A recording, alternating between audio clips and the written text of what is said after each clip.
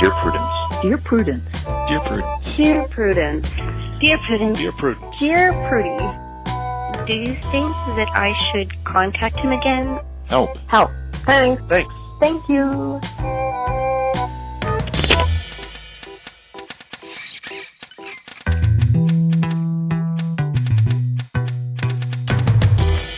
Hello, welcome to yet another mini episode of Dear Prudence.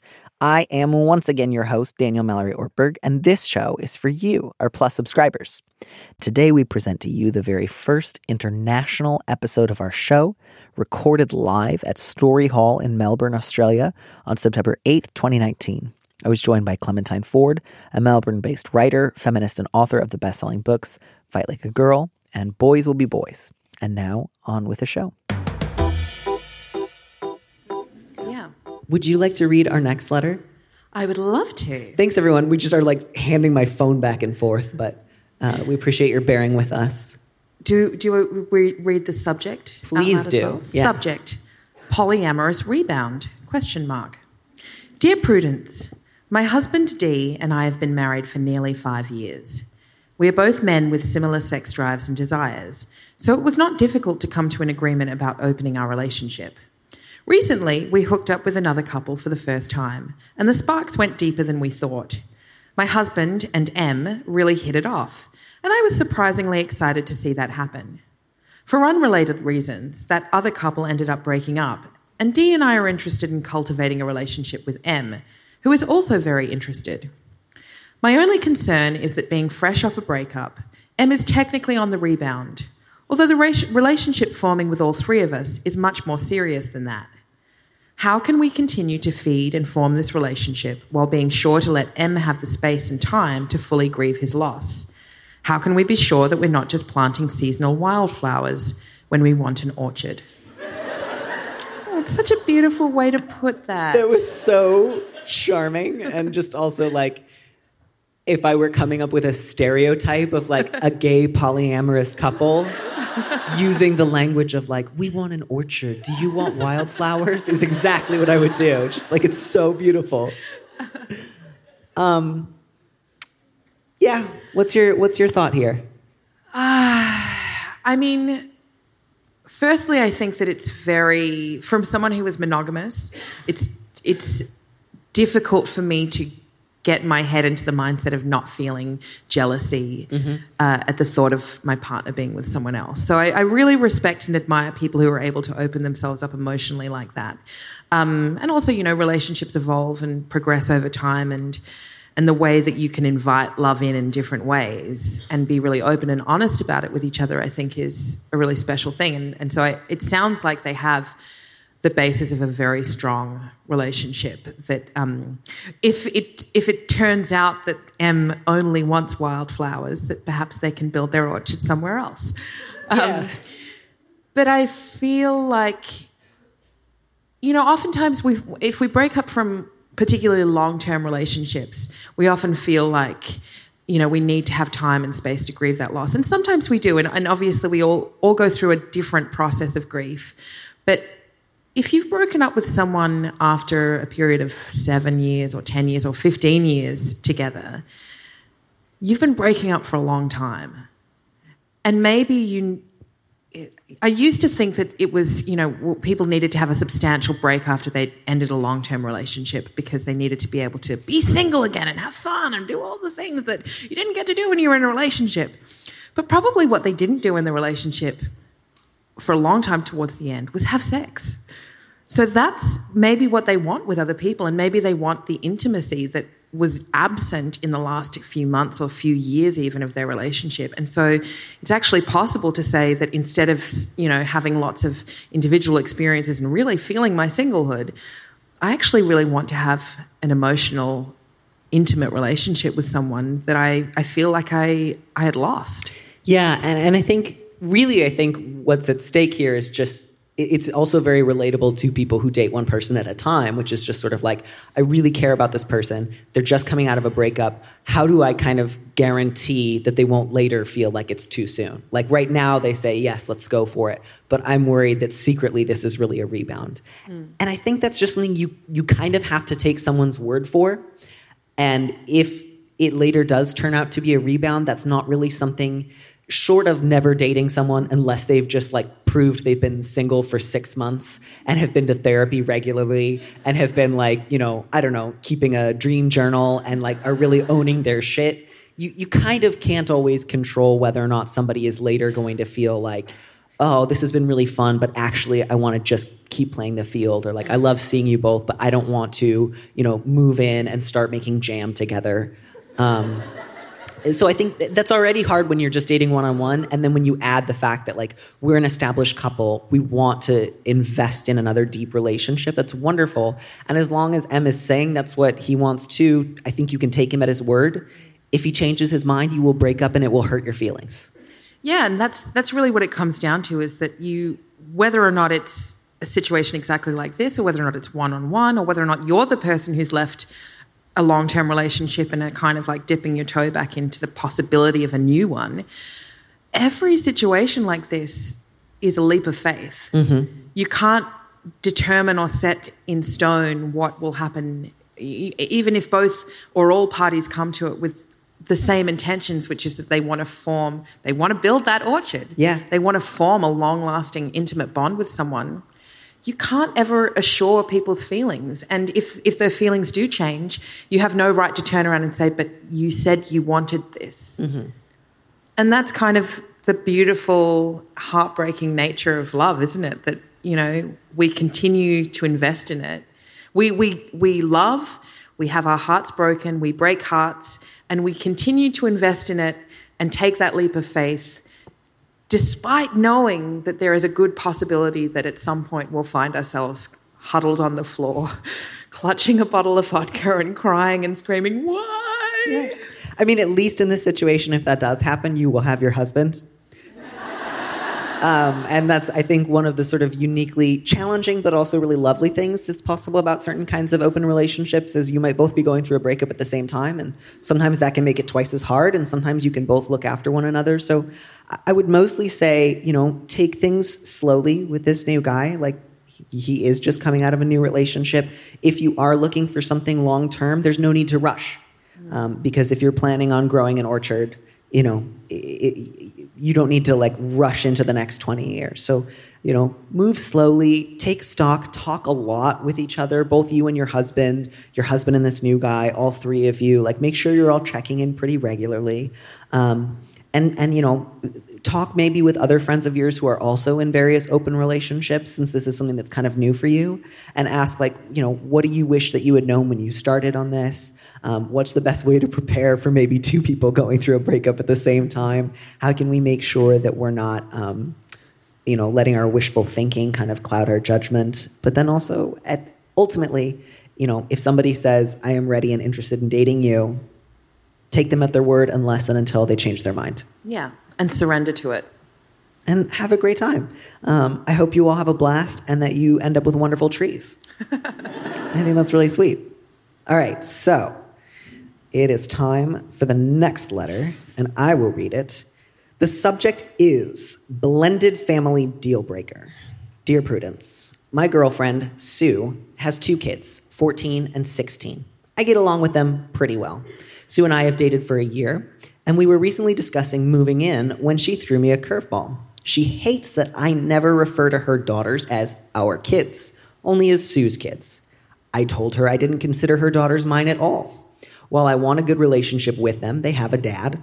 I didn't raise them, and they're nearly adults. Sue got upset and has since slowed our relationship down because she needs time to think. I don't think I did anything wrong. Sue would have my head if I tried to discipline the girls. Not that they need it. Can you help me? If the girls were little, I could understand, but her oldest is taking early college classes this year. She doesn't need a new dad. This one was a real doozy for me when I read it the first time, because I'm fully on the side of the letter writer. I think it's...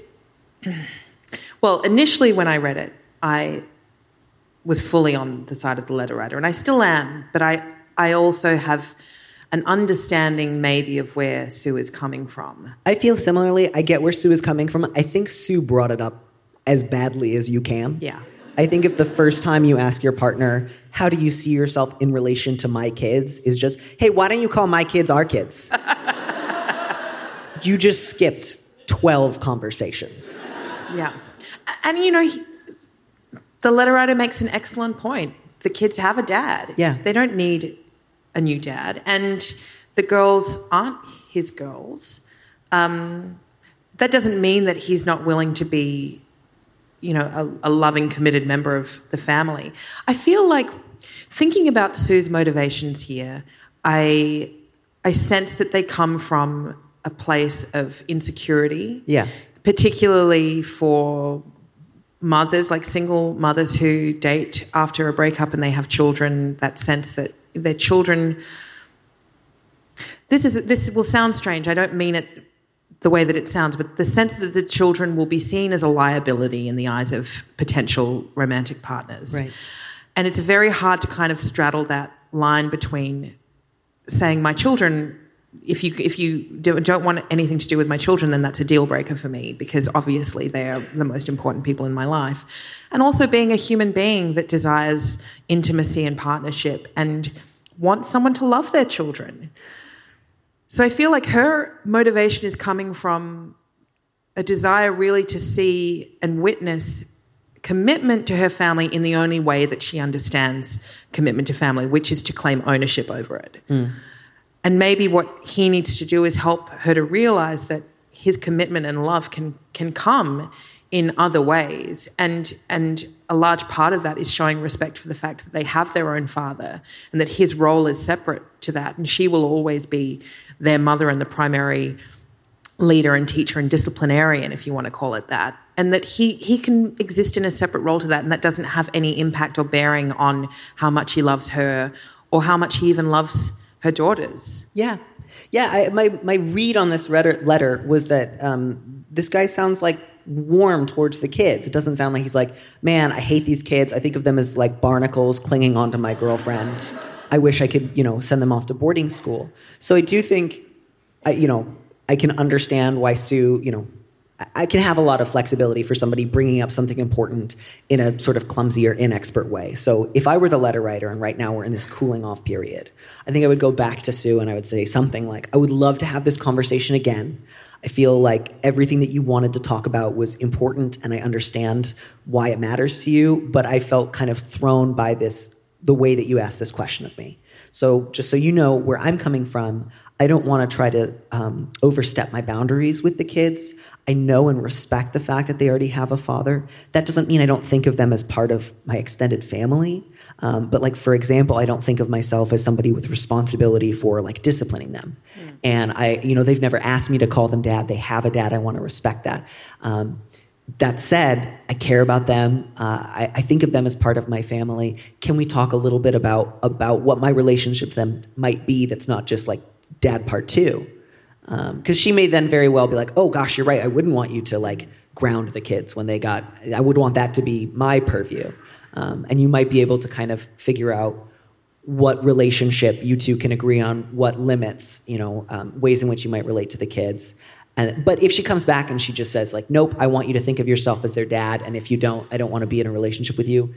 You two have maybe reached the end of the road. And personally, I feel like if that were her response, I want you to feel like you are their dad, then I think you would need to ask the question of if she's even the right woman for you or if that's the right relationship for you. And absent in any of the explanation here is any suggestion that the girls have been asked for what they want. I suspect that they don't want to be referred to as his daughters. They know that they have a dad. It's unclear what the relationship is with the father, but it seems like it's positive and healthy. I think that it would be fair to assume that. I doubt very much that they want to be referred to as our kids, which isn't the same as him being able to refer to our family. But our kids is a very distinct claim of ownership that suggests to outsiders as well that these children were made between these two people. And if they've only been dating for a year as well, I feel like that's kind of, on Sue's part, not just jumping the gun and not just also really expecting a lot of emotional responsibility from someone for whom the relationship is really still growing. Yeah. But also disrespecting all of the work that goes into raising children to the age of 14 and 16, that if someone can just walk in and within a year say, well, these are our kids. Yeah, and I can certainly imagine, like, if you and Sue stayed together and things went really well and the three of you all had a really effective co-parenting relationship, I can certainly imagine a couple of years down the line, kind of, it's understood there's three parents here. Not everybody was involved from the very beginning, but you might loosely say our kids. It's very European, what have you.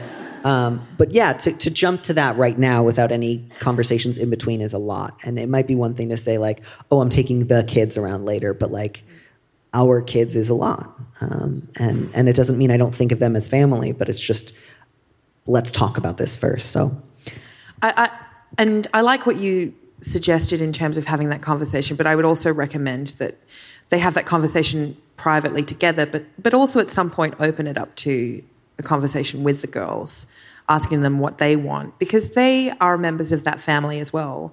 And there's nothing worse than living in a situation where you're the child and you feel like you have no power and a relationship is being forced onto you that you didn't ask for. Yeah. Yeah, and so I think that all this is good potential conversations you might have down the road. It may also be, the letter writer says Sue has already kind of cooled things off. It may be you go back and try to have this conversation and Sue is just already kind of over it, in which case, probably for the best that you didn't put the girls through a number of conversations about what do you want to call me, and then you and Sue break up. But good luck. I do feel for you. I hope Sue is able to have this conversation again without kind of immediately assuming that you don't want to call the kids your kids because you don't care about them and you have no interest in them. And by extension, don't care about Sue. Right. Good luck. I hope you're also able to plant a very different kind of orchard, but in terms of families and trees and so on. Thanks for listening to Dear Prudence. Our producer is Phil Circus. Our theme music was composed by Robin Hilton. Live production by Faith Smith. And special thanks to the very kind people at the Melbourne Writers Festival and Story Hall who helped make this happen. Don't miss an episode of the show. Head to slate.com/Dear Prudence to subscribe. And remember, you can always hear more Prudence by joining Slate Plus. Go to slate.com/PrudyPod to sign up. If you want me to answer your question, call me and leave a message at 401-371-DEAR, that's 3327, and you might hear your answer on an episode of the show. You don't have to use your real name and location, and at your request, we can even alter the sound of your voice. Keep it short, 30 seconds, a minute tops. Thanks.